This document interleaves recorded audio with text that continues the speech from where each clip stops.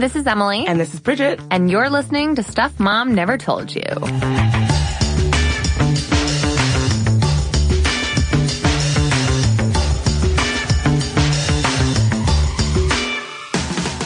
And today, I'm pretty excited to tackle a topic that definitely has shown up in my life, and I bet it has shown up in a lot of y'all's lives as well.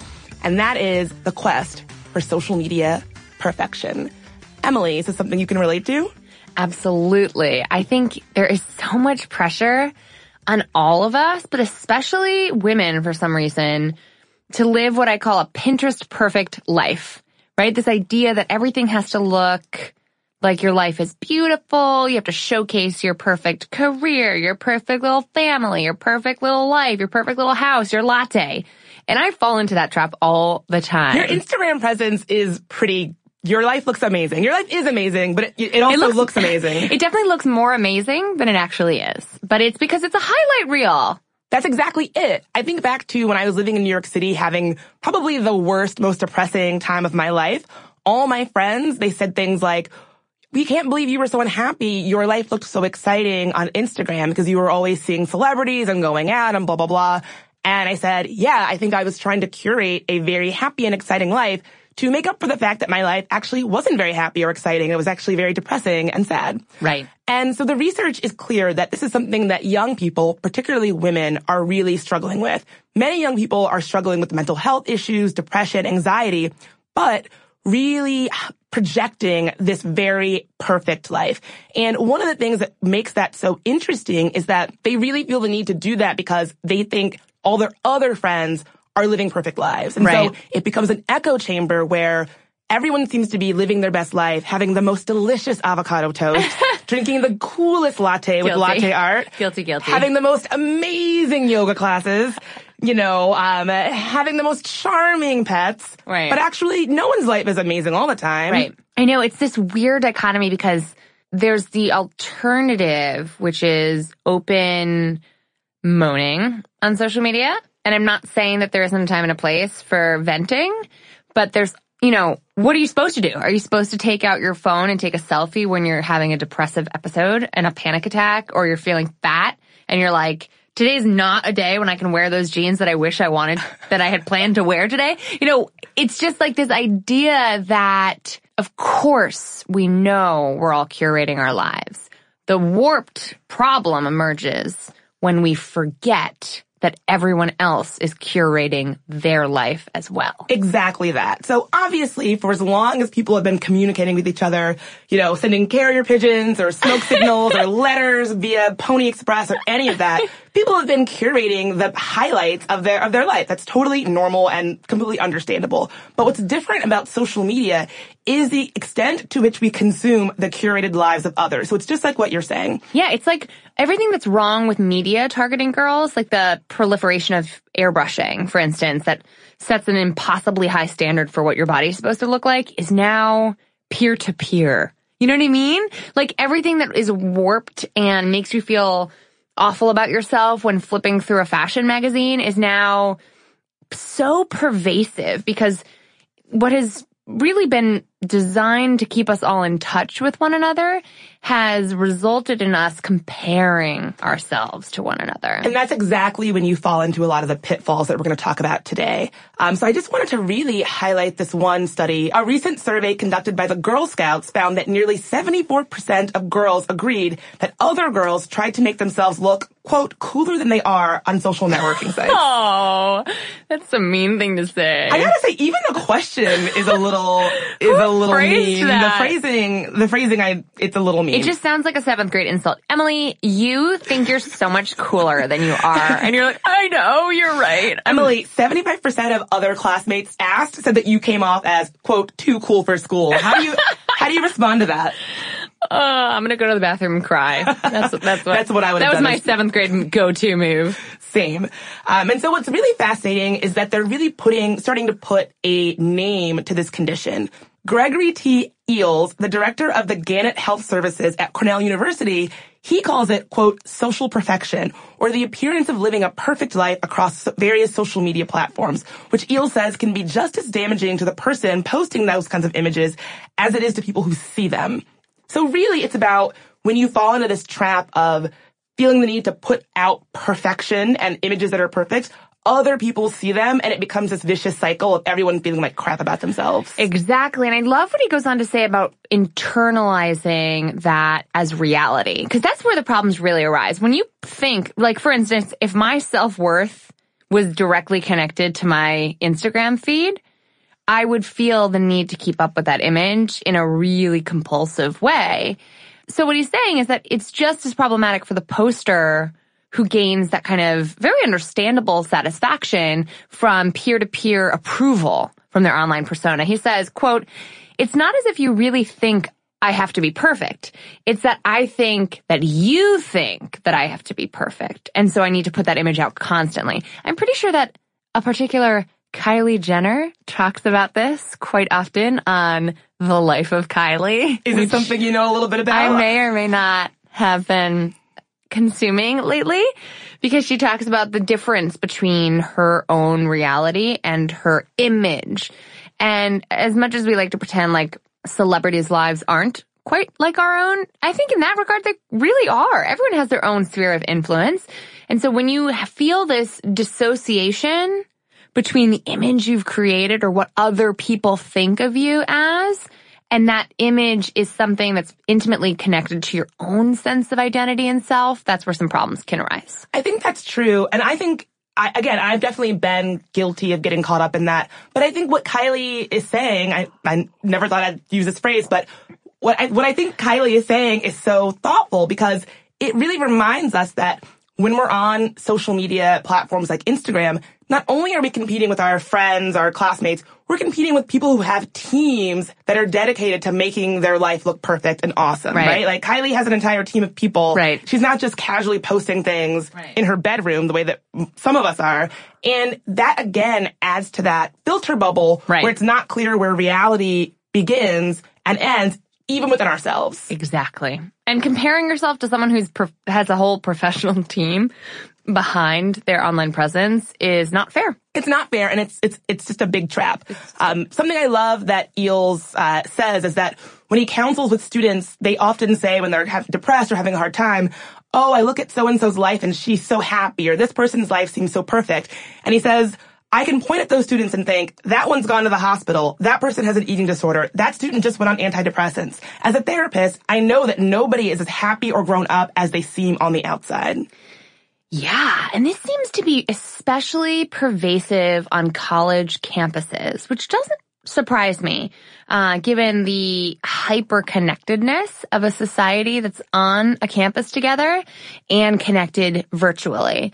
In fact, in 2003, Duke produced a report describing how female students felt pressure to be, quote, effortlessly perfect, being smart, accomplished, fit, beautiful, and popular, all without visible effort. At Stanford, it's called the duck syndrome because a duck appears to glide calmly across the water while beneath the surface, it frantically, relentlessly paddles. The thing I want to unpack from that is effortless. What the hell? When did that become part of the thing we need to be? It's wild to me that you are expected, if you are a young woman on one of these campuses dealing with this kind of thing, you're expected to be popular, beautiful, thin, social, all of that, all without any artifice of trying too hard. Because I woke up like this. Of course, didn't we all? Exactly.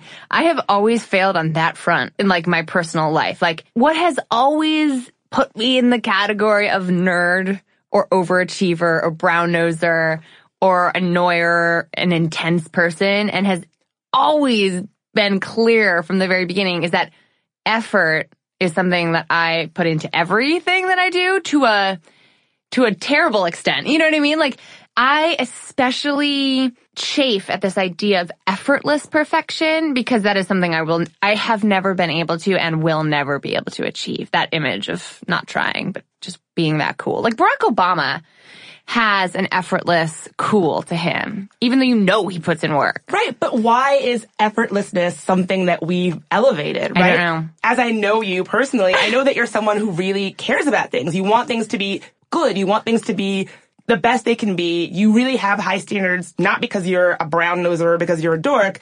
It's because you care about things being good and you want things to be right. And that takes effort. Things just don't fall into place. It takes work and effort. And I don't know where we got to this point where you have to be sexy, smart, effective, blah, blah, blah. But you also can't show any of the machinations that go into that. Otherwise, you're intense and a dork. Yeah. And you're hated like Anne Hathaway. Yeah. Yes. There's I a really super identify with that. There's a really great article about why some people don't like Anne Hathaway. And it comes back to the idea that people sense that she's trying. Right. And that even though she's great, she's a great actress, singer, all that stuff. So talented. She comes off as wanting it too much, so we don't give it to her. And the opposite is Jennifer Lawrence. She's the cool girl who doesn't care, man. She just does whatever. You know, she flies off the handle. She doesn't care. You know, she's just hanging. And that is the kind of thing I distinctly remember being envious of those people until I came to accept that I care about everything, probably a little too much, and there's no hiding it, and one of my biggest faults is how much I care. And I'm okay with that. I've accepted that because Jennifer Lawrence is an impossibly high standard for not caring and still looking amazing. She definitely cares. She we may have decided that for whatever reason she doesn't care and is not trying, but that's definitely not true. Yeah. Isn't it interesting though how people perceive those two women very differently based on effortlessness or effort alone? Yeah, I mean, this almost takes me back to our episode around Lisa Simpson about one of the things that that show gets so right is that she cares. She tries very hard, and that's okay. It should be cool to try hard. Caring about stuff is cool. And it's not that she always succeeds.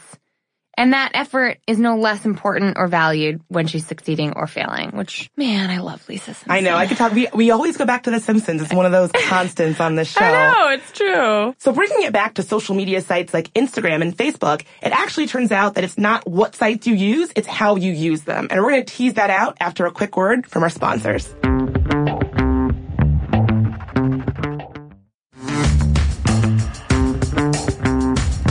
And we're back. We were just talking about social media and how it can really get into our heads. So it turns out that with sites like Facebook, a lot of it has to do with how you're using it. According to a study from University of Missouri, Facebook has been linked to symptoms of depression if the social networking site is used to compare your life with the life of your peers. If you're using it to just stay connected or see your friends or see your friend's new baby, things like that, it's fine. But if you're using it actively to compare your life to the life of other people, I would say particularly people your age, that's when you really have a problem. And I just want to acknowledge that 100% of people listening were like, that's me. Because we've all been there. Have you ever rage-liked something?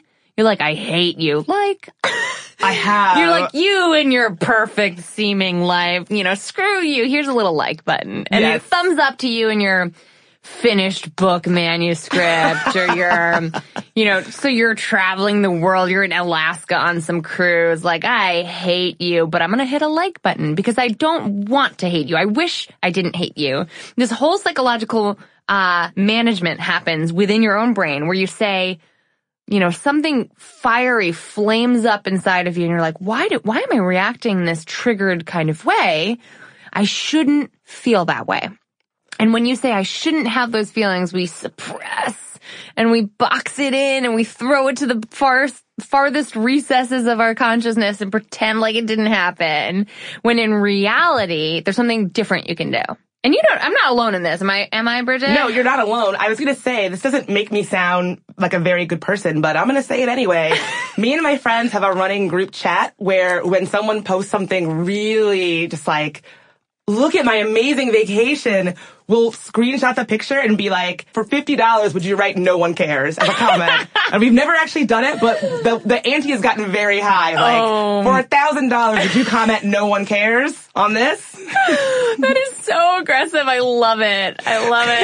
It's not aggressive if it's happening in a private group chat. No, it would be if someone actually took it up on them. But there is a part of everyone that wants to do that because... And here's my theory behind it is something about that picture reminded you of something that you wish you had more of in your life. Totally. And that actually goes right back to the research. The University of Missouri researchers found that Facebook postings about things like expensive vacations, new houses or cars, happy relationships evoke feelings of envy amongst surveillance social media users.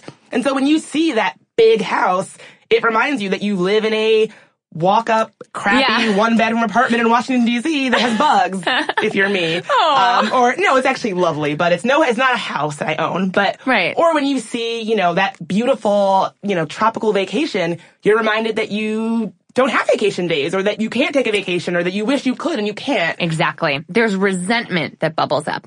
And when we give ourselves permission to really, instead of like rage quit or rage close the browser, instead of suppressing that emotion and telling yourself, I should feel happy for them, I shouldn't hate this person, processing it a little bit. Maybe it's through a private group chat, but thinking to yourself, what about this person's life do I want more of in mine, and what can I do to make it happen? That's such a mindful way to think about it, where you don't spin out in your own envy and rage, but you make a plan for you, an actionable plan for your life. And so if seeing someone's new baby fills you with instant dread and envy, maybe it's because that's something you want in your life. If seeing someone's finished book manuscript or finished marathon fills you with a weird feeling in your gut that makes you instantly feel weird, maybe that's something you need to make a plan for in your life. I hadn't thought about that. That's a good idea. Well, it's a way to reverse engineer envy to actually point you in the direction of what you want. So instead of saying, I hate that, I'm envious of that person, I'm going to run away from those negative emotions that we shouldn't be feeling, say, you know, without judgment, in a mindful way, I'm feeling this feeling. Why?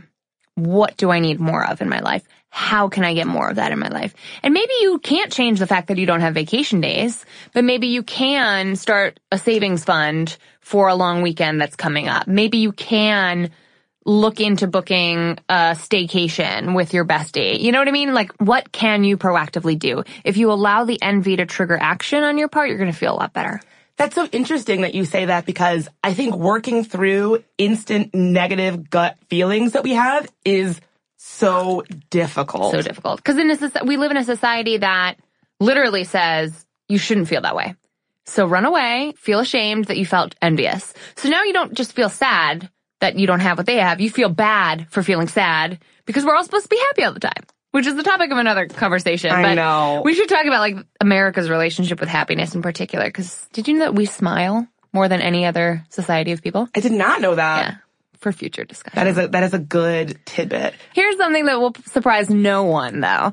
Of all the social media sites, there is one that researchers have found is most likely to trigger depression, anxiety, and loneliness, according to a UK-wide study by the Royal Society for Public Health. It's not surprising, is it, Bridget, that of all the platforms, it is the one and only Instagram. It's the gram, surprising no one. Actually, one thing I did find surprising about this study is that the social networking platform that is most likely to generate positive content creation and make people feel good is YouTube. I found that very surprising. YouTube is a very tight-knit community of creators. Yeah. And they all reference each other often. There's a lot of music happening there.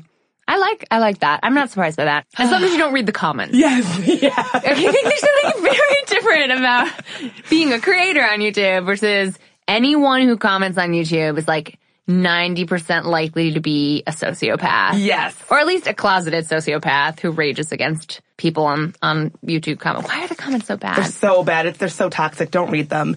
Instagram, it doesn't surprise me at all. I mean, Instagram is so full of picture-perfect lives and avocado toast and all of this. I actually just saw a movie about the dark side of Instagram called Ingrid Goes West. If you haven't seen it, it's definitely worth checking out. Basically, Aubrey Plaza is a very disturbed young woman who gets so caught up in Instagram and having this perfect Instagram life that she goes to a very, very dark place because she cannot detach Instagram reality from reality. And so if it happens on Instagram, if it's real, if someone is living the best life on Instagram, they have the best life, and she needs to be having that. And if she doesn't, then she can't measure up. Wow. Without giving any spoilers away, like, was there an overarching lesson? The overarching lesson is that Instagram is not always what it seems, and that Instagram it's not real, that getting caught up in it can be really toxic. It also has a wrinkle of the idea of people who make money from perfect Instagrams. And so so often when you see a beautiful post, it's sponsored or, SpawnCon or whatever, that is its own kind of weird thing that that our brains don't really allow us to fully acknowledge. Yeah, that's interesting. You have to be careful with your media diet, right? You have to be careful about what you're feeding your brain and your eyes in terms of images. And when we consume what we believe is a loosely filtered reality, we can forget that it's not that loosely filtered. It's quite filtered. It's quite censored, improved, highlighted. It really isn't real life. But we forget that because it seems like such a democratic, small d democratic medium. Right. Right? It seems so accessible so that everybody must be having the same kind of experience with the gram that you are, whatever that might mean. Yeah, I mean, I've definitely tried to be a little bit better about how I consume Instagram because I'm super prone to Insta jealousy and thinking that people's curated lives are their real lives and sort of not taking a step back and saying, this is super filtered, super curated, obviously. Because I think you said this earlier, it is like looking through a magazine, but the magazine is your friends. And that makes it so much worse. And it's so much easier to compare your shortcomings with the shortcomings of your friends when they look so perfect. Yeah. Can I ask you about that? Yeah. So which images, if you could categorize them, do you feel are the most likely to trigger that kind of envy when you're browsing, if you're willing? Yeah. One is vacation photos. I knew you were going to say that. I am not someone who takes a ton of vacation. I actually don't know when my last vacation was. I can't remember it, so there we go. I took a really kind of life-changing trip to Australia, I think I've mentioned on the show, which to me felt like a vacation, but even that was a working trip. Yeah, that was not a vacation. But in my mind, it was like I've never been like on an Australian beach before, like this is amazing. And, I have friends that really prioritize that aspect of like their lives, making time for travel and taking time off. And it's something that I've struggled with forever. And seeing people who live, I wouldn't say they're busier than me or less busy than me. We probably are comparable in what our lives look like in terms of work and responsibilities. And I just can't help but look at them and I'm like, how did you manage this? Like, how did you do a weekend trip to Cuba? Like, what is it's one of those things that I've never been able to make fit into my life. And when I see other people seemingly make it fit so easily and so well, I instantly feel like a pang in my stomach. I had a sneaking suspicion you were going to say that. So, Sminty listeners, we are going to have a campaign to get Bridget on vacation. I think Operation Vacation Bridget Todd edition is officially engaged. Well, I have to say, when I was in Australia, my hosts, when I said, I haven't had a vacation for years, my hosts were baffled. Yeah. My one friend was like, we just came from Bali. Like, what do you mean? Like, they could not wrap their heads around it. And I think it's a uniquely American thing of not feeling like it's okay to take time off, not feeling like it's okay to like go to the beach if that's what you want to do. Yeah. I think that's a uniquely American thing because certainly my Australian hosts were like, no, we take vacations literally all the time. I know. We could do a whole episode on that. I wrote a lot about that this summer on my Forbes column, actually, because it is tied to our American connection between self-worth and productivity. But yeah, I think vacation selfies are probably one of the most envy-generating content pieces or categories on social media writ large. So you are far from alone on that front. Do you have an envy-inducing? Yeah, mine's always... I have a nagging project I haven't finished yet, which is a book. So mine are always about professional envy, like awesome friends who are writing their books or friends who met a VIP that I've been trying to meet for a long time. You know the drill. It's like typical creative entrepreneur jealousy. Yeah, something that has been helpful for me in that regard with that kind of content that I see on social media a lot is reminding myself, wow, I am in a community of kick-ass women who do kick-ass things. Exactly. Like, that has been, I think initially I would see someone do something cool and I'd be like, oh, I want to do that. Right. Like, I'm better than her. Like, why is she getting this opportunity and not me? Like, blah, blah, blah. But reminding myself, oh, how cool that these kinds of people are in my network. People who... her win is not my loss. Exactly. And for me, flipping it back and saying her win is kind of a win for me. Yeah. And that I'm the kind of girl who knows Oprah. Yeah, exactly. Or whatever. Yeah. Yes, exactly. But sadly, that is not what's happening on a lot of college campuses in particular, and especially with a lot of younger folks, because that skill of being able to flip a narrative in your own head takes time. It takes practice. And really, unfortunately, not having developed those skills or not giving our young, students the ability to learn those skills in a safe way when they're coming up on social media as the basis of their, as I would say, an integrated part of their reality can have really life or death consequences. Totally. That brings me to a story that is so, so tragic, and one that I sadly identified with a little bit, and I'm sure a lot of people can identify, and that is the story of Madison Holleran. If you don't know who she is, she was a college student, 19 years old. She was a freshman at Penn in Philadelphia, and she tragically killed herself. And when she did, so many of her friends and family were shocked, mostly because she seemed to be projecting living this picture-perfect life. ESPN did an amazing long read about her tragic death and her life, and the way that social media had a big role, particularly Instagram. One of the saddest things about her story is that an hour before she took her own life, she posted a seemingly charming Instagram photo from Rittenhouse Square near her campus before jumping off a parking garage. And she'd clearly filtered the picture, and, it's a picture that seems to be like twinkling Christmas lights, and you would see this and think, this is a girl who is living a happy life and is really happy about where she is. And it turned out that she wasn't. And no one really knew. And what's worse, no one really knew that they were all kind of feeling the same way. When she took her life, so many of her classmates and friends also reported, I felt the same way. I was lonely. I was depressed. I was anxious. I wasn't sure about school. I was feeling all these new feelings, but everyone else seemed so happy. So I felt like I had to be happy too. And like there was something wrong with me. Exactly. It wasn't the stress. It wasn't the life. It wasn't the major life changes that we were all dealing with. There was something flawed about me personally. It's so tragic. So a really telling line from this ESPN article about her life, they write, the life Madison projected on her own Instagram feed was filled with shots that seemed to confirm everyone's expectations. Of course she was loving her first year of college. Of course she enjoyed running. Her mom remembers looking at a photo on her feed and saying, Madison, you look like you're so happy at this party. Mom, Madison said, it's just a picture. Oh, God. That's just so scary to think about as a parent, or think about a friend of yours who's going through something like that, that just like it's very hard to ask for help when you are struggling with feelings of depression or, God forbid, suicide.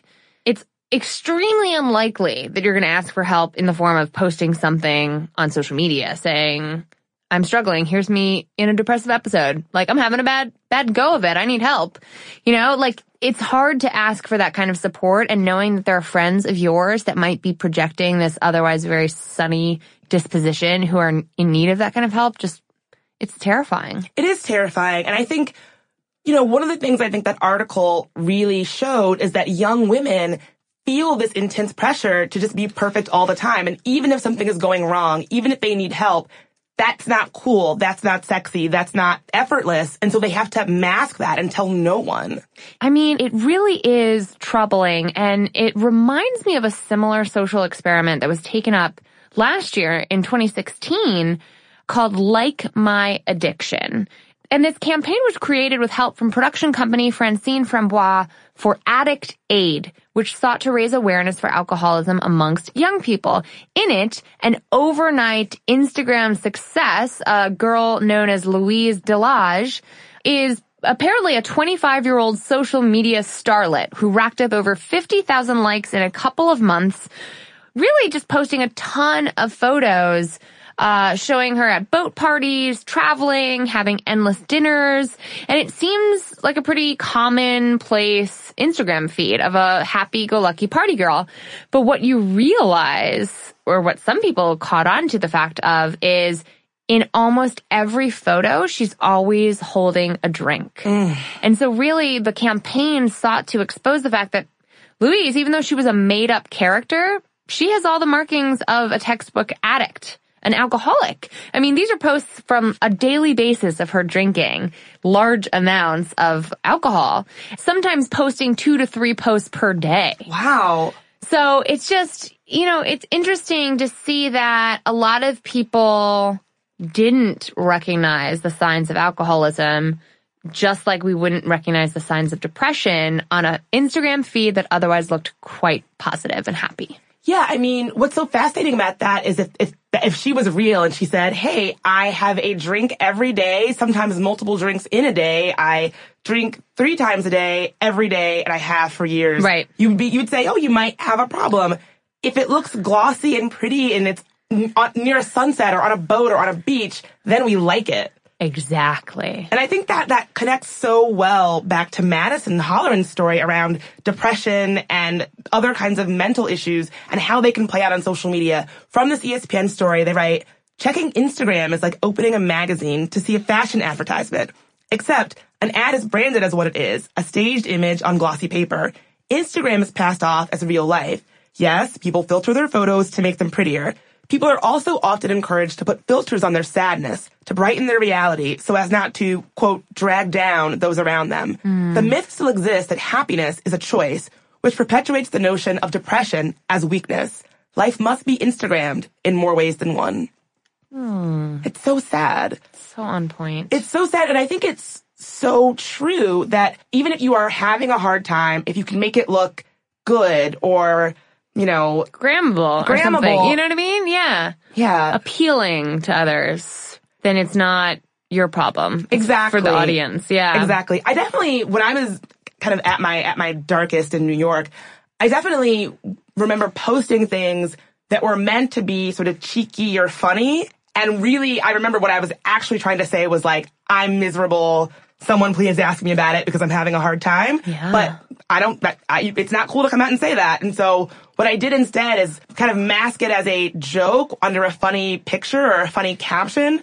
Because it's so difficult to say, particularly on social media, that things are not great. And I think one of the things from Madison's story that I think is so fascinating is how her friends really took what happened to her as a wake-up call to be more honest about how they show up on social media. And so in a partnership with ESPN, a lot of her friends went back to their old Instagram pictures and recaptioned them with the truth. And so it'll be a glowing, happy image of a girl, and the person who posted the picture will give a new caption that says, I look really happy in this picture, but actually I'd spent all night crying. That party I was at, such and such happened and I was really upset about it, but I didn't want people to think I had gone to a party and not had a good time, so I staged a picture where I looked really happy. Aww. And really giving young people the tools to talk about their issues on social media in ways that don't make them feel like they have to be trapped by perfection. We're going to talk a little bit more about some of the ways that folks can use social media in more healthy ways after this quick break.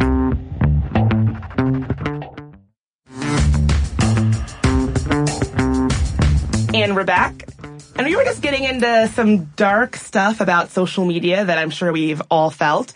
One of the things I found really inspiring about Madison Holleran's story is how her friends and family have really sort of taken what happened to her as a challenge to help others.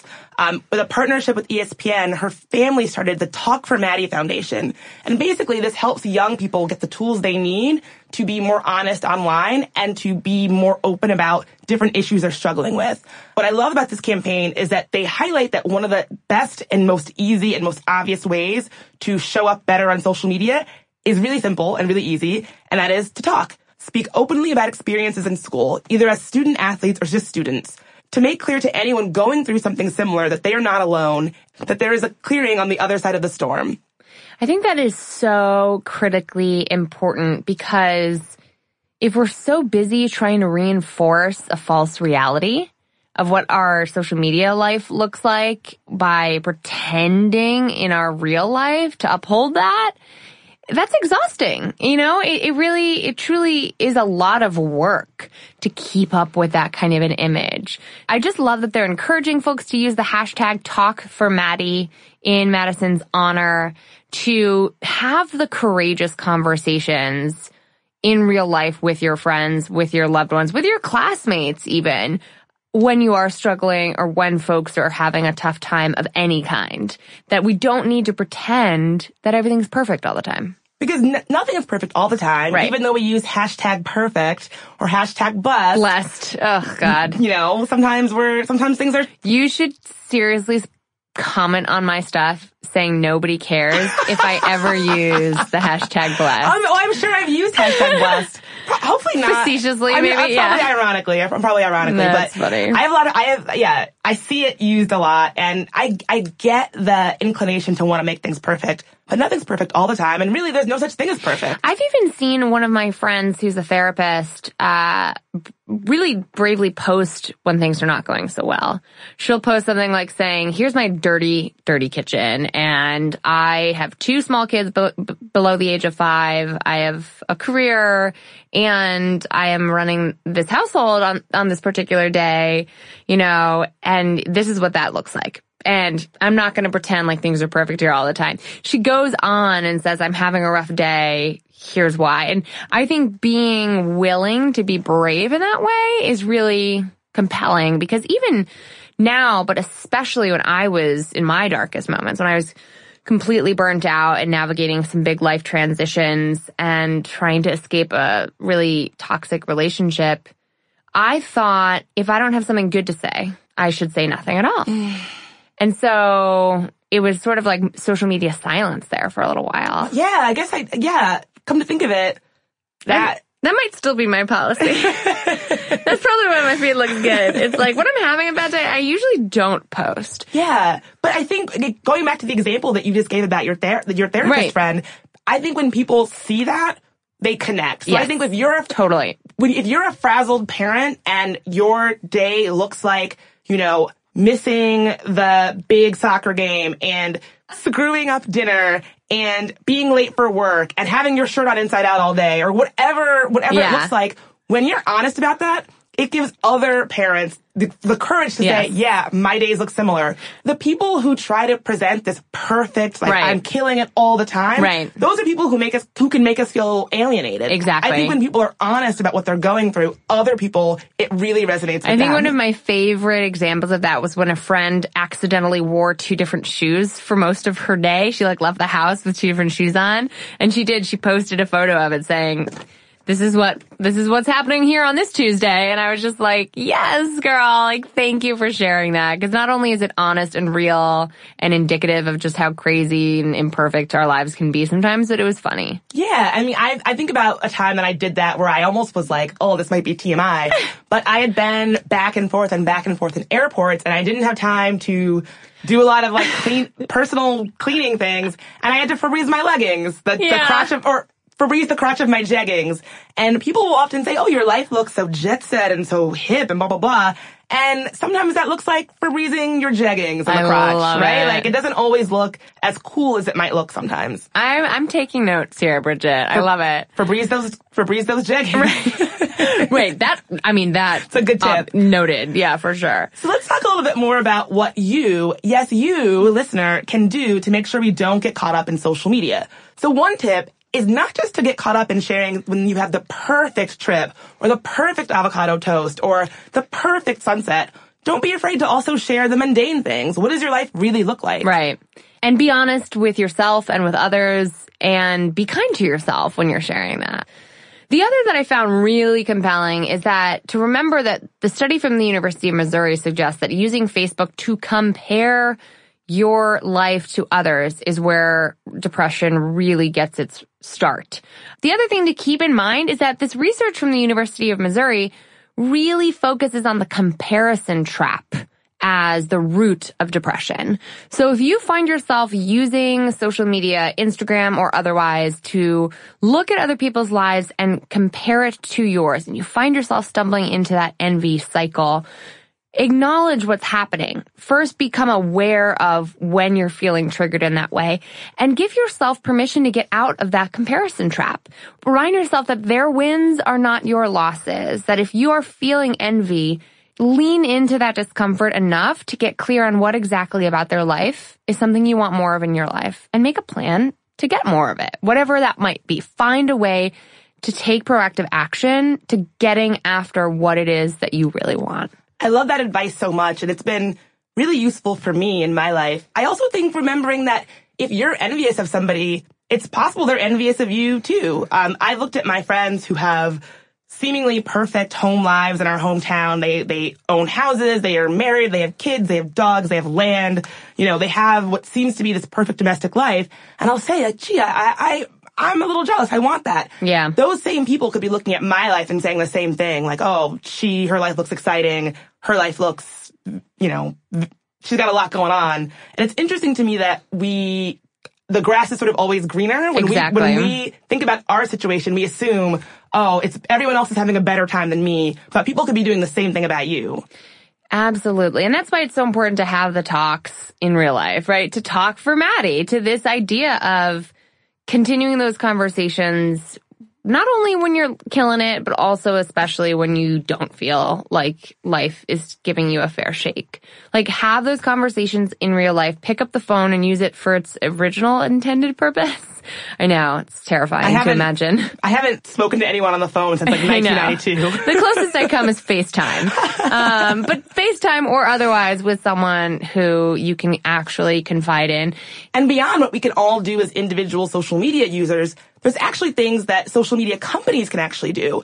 The authors of that University of Missouri study that we referenced earlier in the show, they say that social media companies can actually be embedding tools into their platforms that encourage healthier use of social media.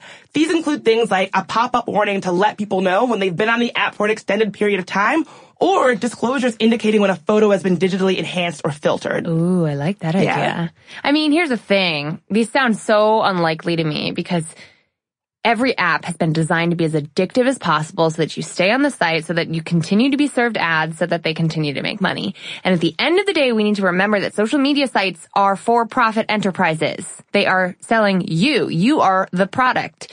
You are the eyeballs they're selling to their advertisers.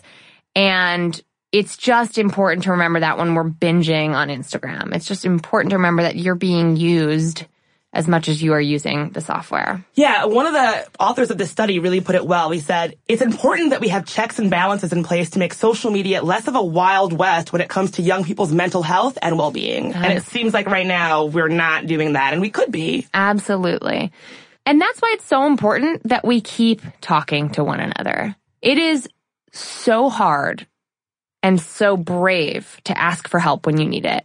That, especially for those who are listening today, for whom Maddie's story resonates, I think it's important for us to just put the National Suicide Prevention Lifeline out there for a second, because if you are feeling like you're struggling with depression or suicidal thoughts, allow this to be the moment when you take your life back, when you take that next courageous step of asking for help. And that number is 1-800-273-8255. That's 1-800-273-8255. And that number might sound familiar to some of you, because if you caught this August's MTV Video Music Awards, you would know that Def Jam artist Logic performed his new single of the same name, 1-800-273-8255, during which time calls to the National Suicide Prevention Hotline spiked. And as we sign off today, you're going to hear a little bit more from our good friend Logic. And we really want to hear from you too. Talk to us. What about this episode resonated with you? What is your social media trigger? When you see avocado toast on Instagram, do you instantly get a twinge in your tummy? I want to hear all of it. Let us know. You can get in touch with us on Instagram. I know we just spent the whole day talking about it. Yeah. At Stuff Mom Never Told You. On Twitter at MomStuffPodcast. And as always, on email at momstuff@howstuffworks.com. I've been taking my time. I feel like I'm out of my mind. It feel like my life ain't mine. I want you to be alive.